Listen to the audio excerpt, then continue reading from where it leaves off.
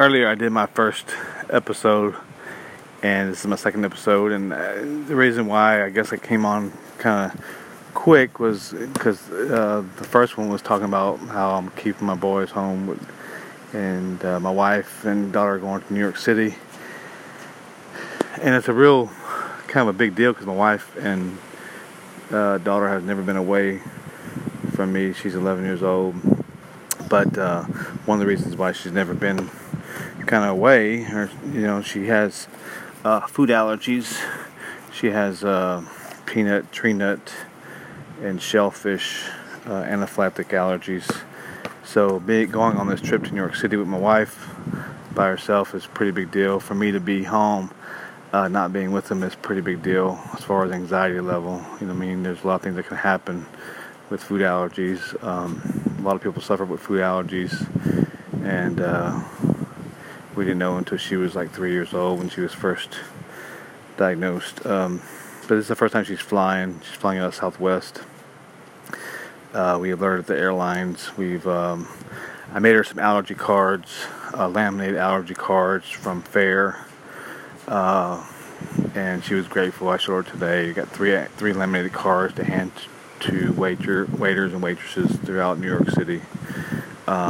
We did follow some websites to see some places where food allergy owners of restaurants were more,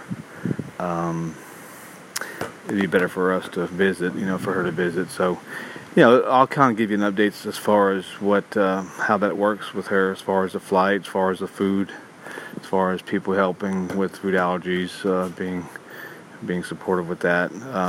It's kind of a new territory for us to be traveling, especially alone with my wife. She'll, on the flight, they're going to carry 4 EpiPens, 2 on her and 2 on my wife. So, she'll be covered during the flight. Not too sure what the procedure is they'll do. I'm hoping she has a good flight. It's a 3-hour flight. And then she will then arrive and then go.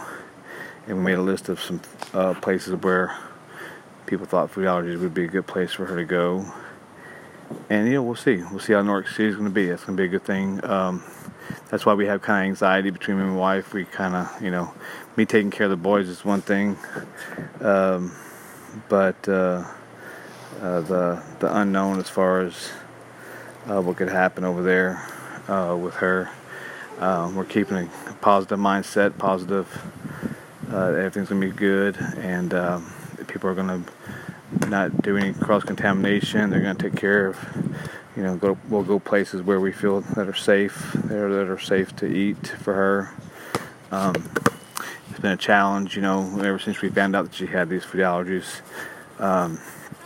It's been kind of a life-changing for us and our family as far as that, and we've accommodated, and did everything we could to keep her safe in her environment and at school and wherever she goes. This is a little bit different. But yeah, I'll keep you updated. So in episode 3, I will let you know how the boys are doing as far as me by myself, but also my daughter and how she does with her food allergies. So if you know anybody who has food allergies, especially kids, I will be kind of talking about that the next week while she's in New York, and kind of places she visits, and how the waiters and waitresses were and owners, and kind of keep you updated. Maybe I'll give some recommendations to people who maybe have food allergies going to New York. That's one thing we did. We looked on websites and different food allergy groups to see where in New York was some good places to eat, for that. One of the places they were saying in Little Italy was Lombardi's Pizza in Little Italy is on our list. There's some other places. We have about like 10 to 12 different places that we listed. We have written down.